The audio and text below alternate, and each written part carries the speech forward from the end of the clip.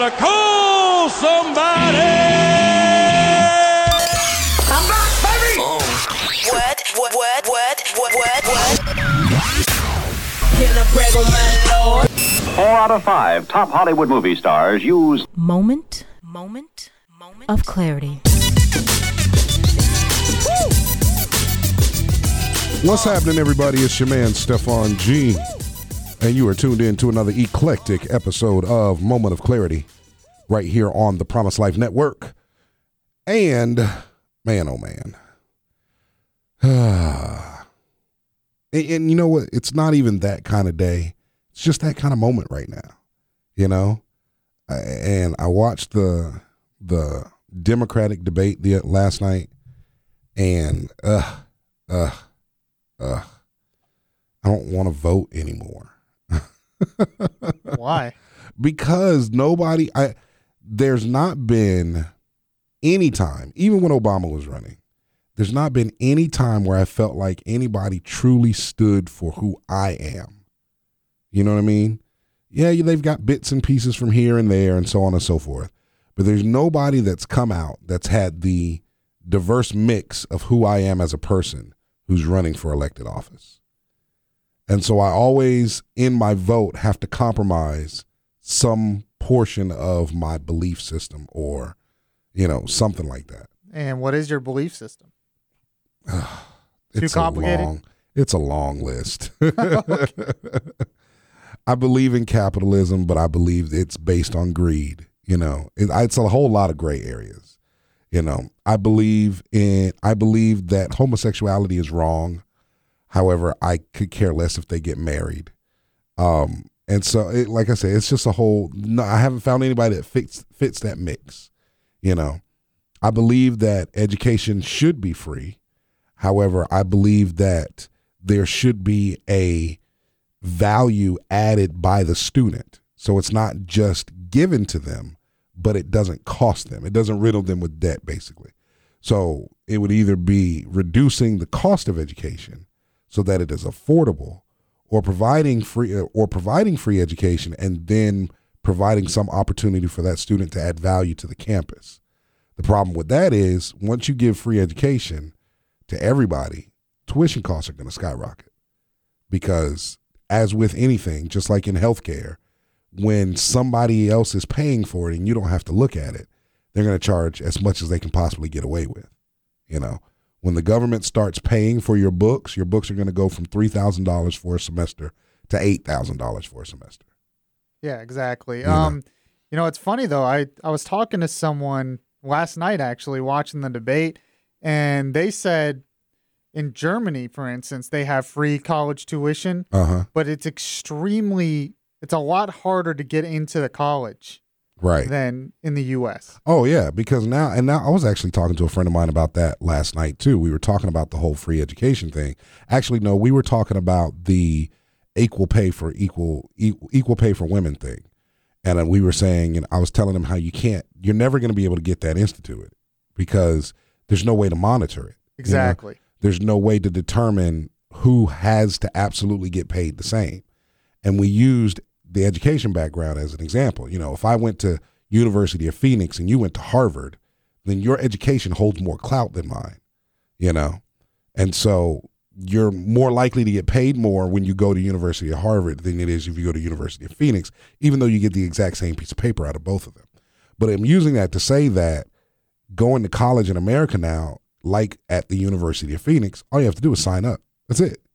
There's no requirement. All you have to do is sign up and agree to go into debt and you're in. So, like I said, nobody meets the mix of diverse beliefs that I have. And I'd be honest with you, I think there's more people out there like me than not that believe a little bit of everything, So, I don't know. That's what makes me such a terrible Christian. And makes you a terrible Christian. Oh, yeah, I'm a horrible Christian. Are you kidding me? I'm kind of the ideal Christian, but in the way that people think about what Christianity is supposed to be, I don't meet that standard at all. I completely fall flat on my face. I don't even come close to meeting that standard because I am a Christian that understands what Christianity is. And in my belief set, Christianity is the maturation of life to a place of perfection, not the instant perfection of my life. The pursuit of the goal, as Paul said. Exactly. And I believe, unlike most Christians, I take that process for what it is, and I kind of envelop myself in that process. You know what I mean? So as I'm going after the goal, I understand that I'm going to have moments of falter and moments of weakness and moments of this and moments of that. And instead of completely trying to avoid them altogether, I embrace them. And I embrace the humanity aspect of my Christianity, because that's what, for me, allows me to see the love that Christ has for me. If I'm not human, if I'm not, sinful, if I don't fall, if I don't make mistakes, if I don't screw it up every once in a while, if I don't curse every once in a while, if I don't get angry on the road every once in a while, if I don't, hate my job every once in a while, then I'm not fully engulfing my humanity, And I think there's too many people who have put on a facade of, no, I just love everything about life. No, you don't. It's not realistic. You can't. You know what I mean? We all, when I ask people how they are, I wrote a blog post about it. How long ago?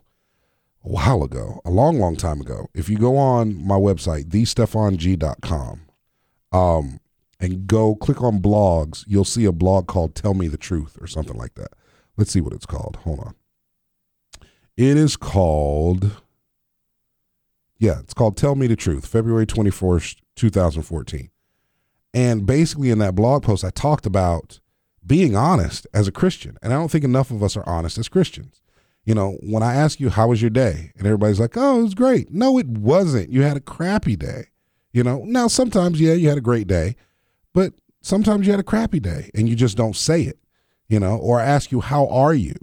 And instead of telling me, well, my family's fighting right now. My stepdad's mad at my mom, or, my two cousins are doing whatever. And my uncle just got, thrown in jail, and my cousin can't afford a new car, and my baby sister's a slut, and, instead of being honest about what's going on in your life, you just tell me you're fine and everything's great and everything's wonderful because you're embarrassed about what's really going on in your life.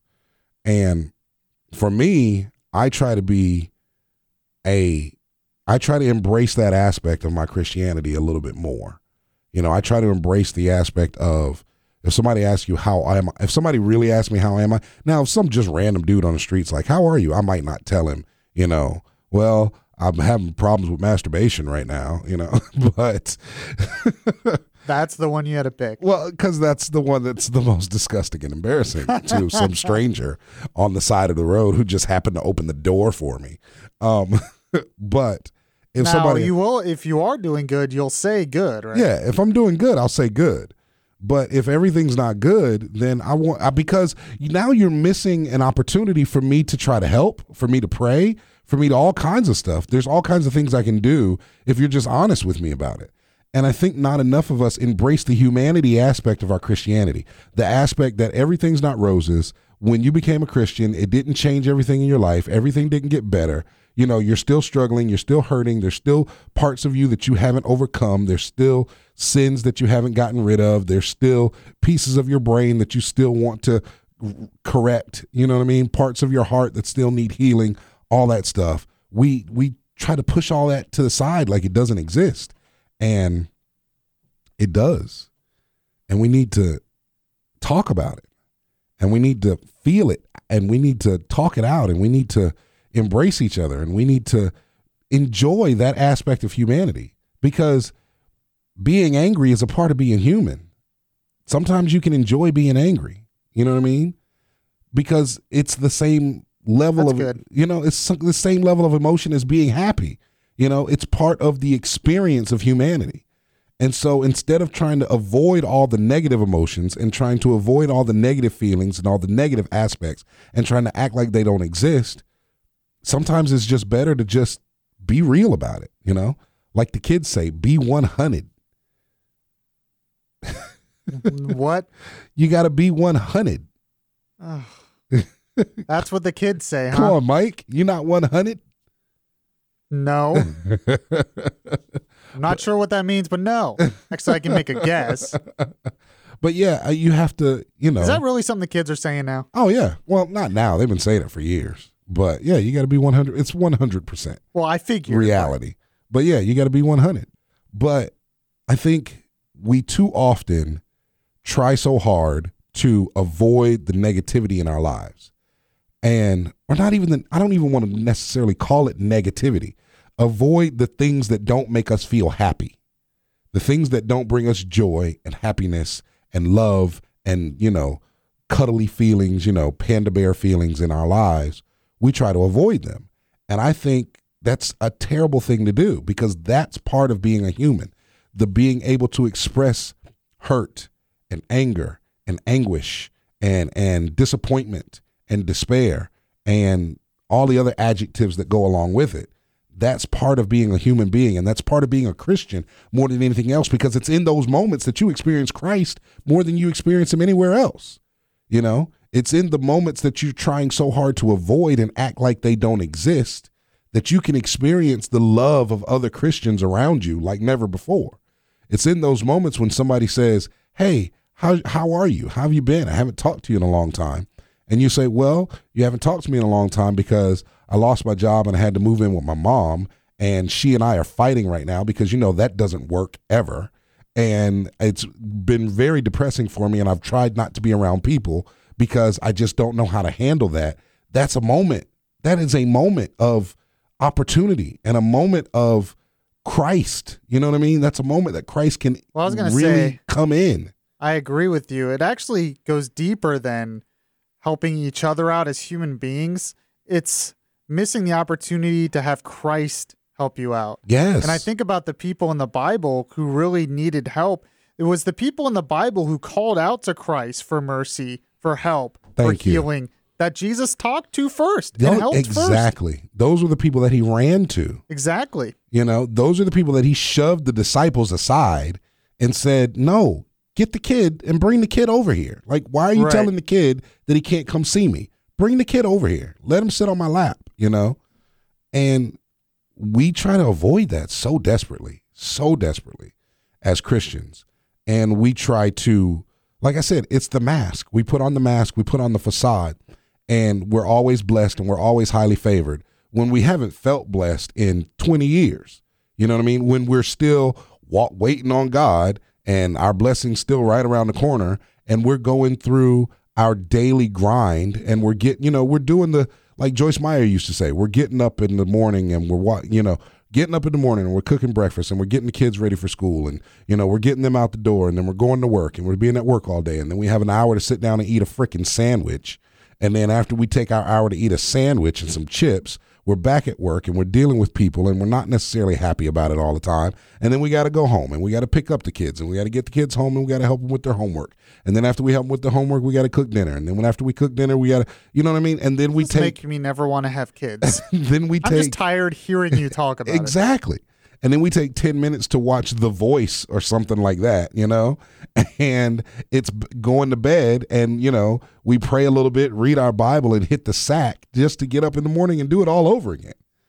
And you don't enjoy it. Yeah, there's parts of it that you enjoy, but the overall aspect of your daily existence is something that you are not happy or proud of. And I believe it's in that moment, in that honesty, in that moment of truth where you can really admit to yourself first, because that's the person you have to admit it to you first, is yourself, and then admit to Christ, like, listen, dude, I don't know if this is for me. Like, you're either I need you to come in and teach me how to manage this better, or I need you to help me position myself to be in another place because this just isn't working for me. And that's when you get to have that opportunity to really have that communication with Christ and really have that engagement like you would have with a mental health counselor somewhere. You know what I mean? Telling those things that nobody would ever say just to their homeboy or their best friend or whatever. Well, women might do it because they talk way better than we do as men. But those things that we keep to ourselves, and then we try to cover up keeping it to ourselves by saying things like, oh, you don't need to let everybody in your business all the time, and people shouldn't be involved in your relationship. And, and you get all this attitude all over social media where nobody wants anybody to know anything about what's going on in their lives unless it's absolutely glorious, and we're missing out. We're so missing out. Now, let me ask you something. This might have to wait till the next segment, so this can be a tease, as we call it. I'm in. But what do you think is the reason why people hide it? Why people are not real? What is the reason behind that? What is in them that makes them not want to be real? Well, I can tell you, and you can hit the music because that is a good tease. I can tell you there's a couple of reasons I believe that people hide it. I believe I can think of 2 off the top of my head, and there's probably 3 or 4 total that people hide it and they don't admit it. And not only are they hiding it to everybody else, but they're hiding it to themselves too. And I definitely know why you hide it to yourself. So, moment of clarity. My name's Stefan G. When we come back, we'll talk more about this topic, which wasn't even really the topic for today's show, now that I think about it. But we'll talk more about this topic, and I'll tell you why I think people hide those things so much. Moment of clarity, Stefan G. Back in a bit.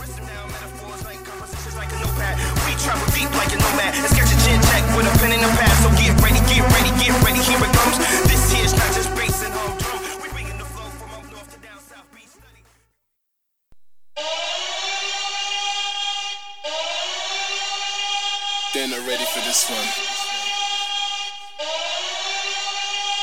Put your Bible in the hand, Bible in the hand, put your Bible in the hand, Bible in the hand, put your Bible in the hand, Bible in the hand, put your Bible in the hand. Moment of clarity, Stefan G. And we're talking about authenticity is what we're really talking about. Authenticity in Christ. And Mike asked a question before we went to break. Mike, say your question again.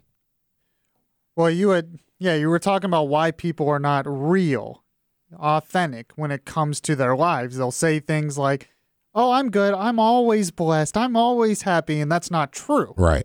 And the question I had is why? What is their reason for not being real with themselves, with other people, and with Christ? Well, and I've got the answer for you, or what I perceive my answer. Well, not what I perceive my answer is, but what my answer actually is.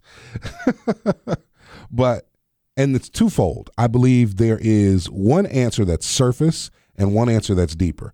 And it's like a friend of mine always says, there's a truth and then there's what's truer.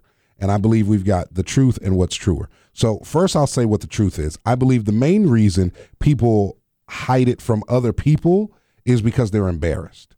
And I think, I don't want to blame it on social media because it's always been like this. People have always been trying to keep up with the Joneses. There's a level of perception of what is supposed to be in American society. There's a level of perception of what you're supposed to have by a certain age, what you're supposed to have done by a certain age, what you're supposed to have accomplished in your life. You know what I'm saying? And so when you don't meet that standard, you're embarrassed. I mean, plain and simple, you're embarrassed. And you don't want others to know that you have not met the standard or the perception that society has placed on all of us. And little do you know, they haven't met the standard either. But they're not telling you that they haven't met the standard, and you're not telling them that you haven't met the standard, because everybody has to keep this persona out there that everything's doing great, right? And if you're not keeping that persona out there, then you're subject to ridicule, or you're subject to having the spotlight on you, or you're subject to people feeling sorry for you, and people don't like for people to feel sorry for them. I don't know why, but for some reason they don't like that. If you feel sorry for them, it makes them seem weak. They don't like to be weak. Well, yeah, that's true. But I think that's that answer. Now, what's truer than that is that I believe the reason people truly hide it is because they don't want to face themselves. They don't want to look in the mirror and be honest about who they truly are. Because when they do that, they have to accept responsibility for not only who they are, but everything that they've done. And that, I believe, is the hardest aspect of all of that. Well, the Bible says people do not come into the light for fear of their sins being exposed. Exactly. And so when you have to truly look in that mirror and say, I am a 42-year-old man. I'm not 42. I'm not talking about myself. Okay. Just so you know. Nothing against people who are 42. I'm just not 42 yet. But when you have to truly look in the mirror and say, I'm a 42-year-old man in a dead-end job with nothing to my name, nothing that I own, and no prospects of anything getting any better than what it is right now, that's a hard thing to do. You know what I mean? To look in the mirror and say, I have anger issues that need to be dealt with, and it affects every person that I come in contact with and every relationship I have, whether it's romantic, friendship, or work-related. That's hard to do.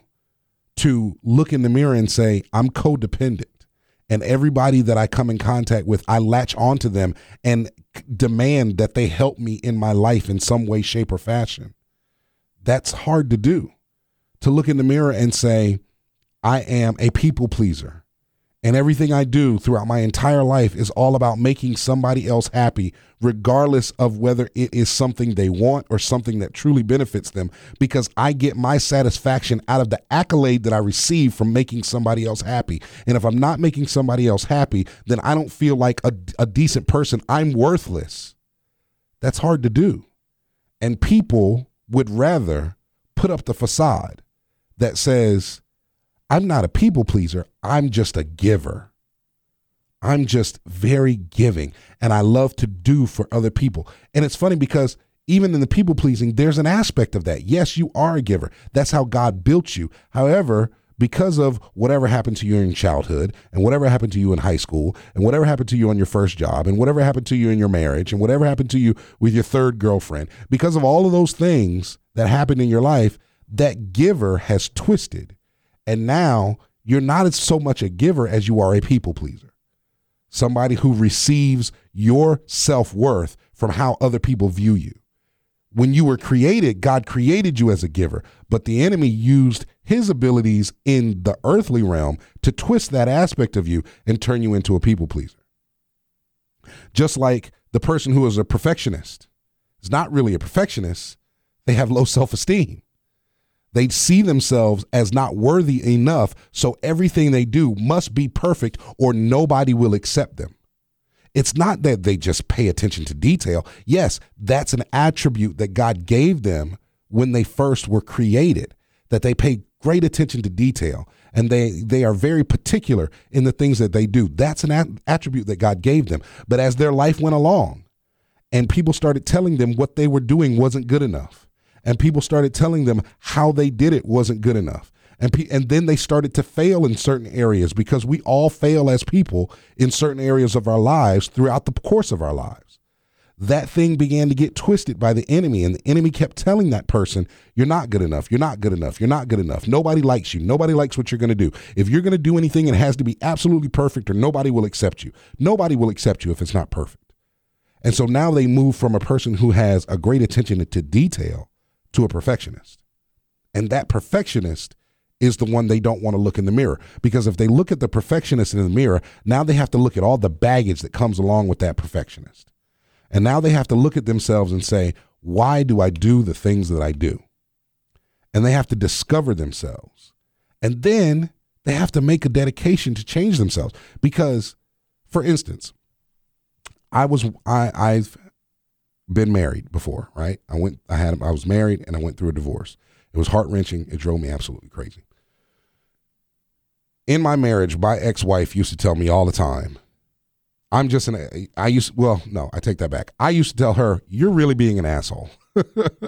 And she used to tell me, that's just the way I am. You're going to have to deal with it, right? And she had convinced herself that that was a part of her personality, that was just who she was as a person. Instead of looking in the mirror and saying, wow, I'm really an asshole and I need to stop being one. Because once you look in the mirror and say that to yourself, now you're responsible for every time you're a prick to somebody. Now you hold responsibility for that, because you've now admitted it.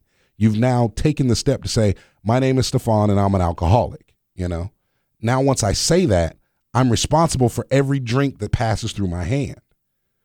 And we don't want to do that. We don't want to look in that mirror. We don't want to take the time to discover our flaws, because when we discover our flaws, number one, we then can't see ourselves as great and wonderful and fantastic, which is a blow to our hearts already.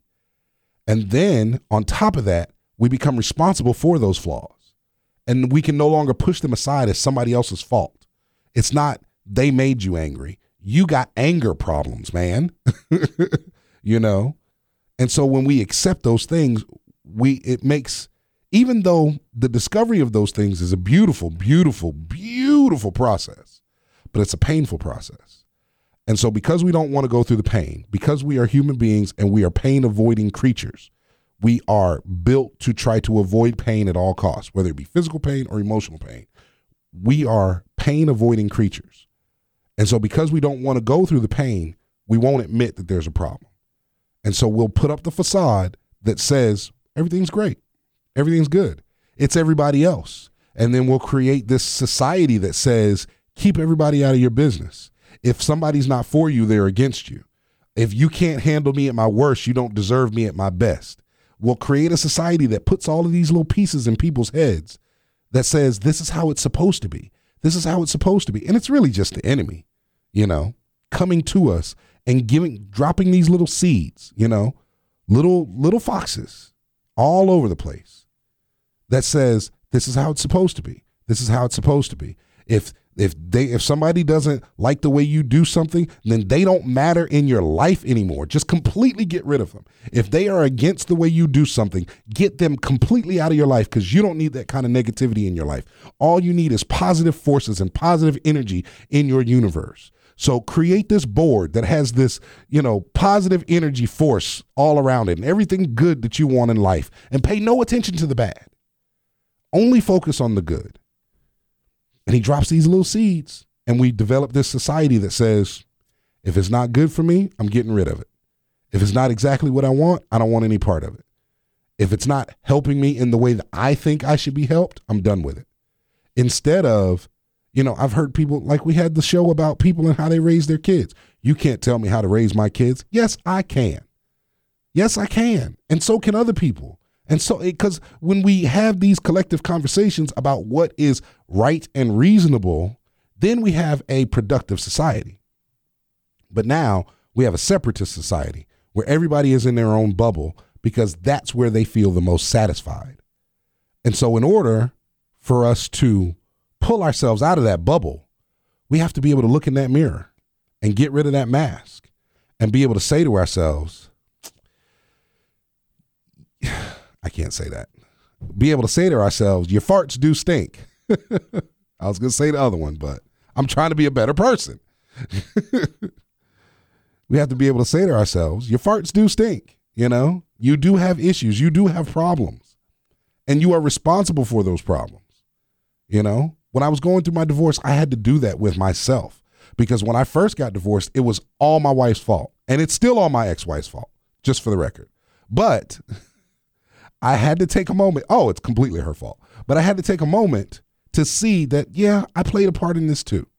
Because even though she came to the marriage with a lot of preconceived expectations, a lot of baggage, and a lot of anger from previous relationships with romantic interests and her father and all kinds of other stuff, I did not take the time, number one, to recognize all of that before I got married, or number two, to nurture that part.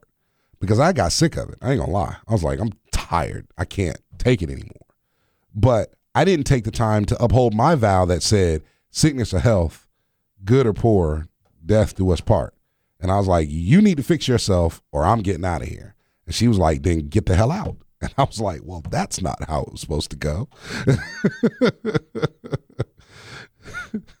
But I didn't take the time to really nurture that thing and be there in those moments, because I was also trying to fix myself. So, you know, you get two broken people together. Ugh.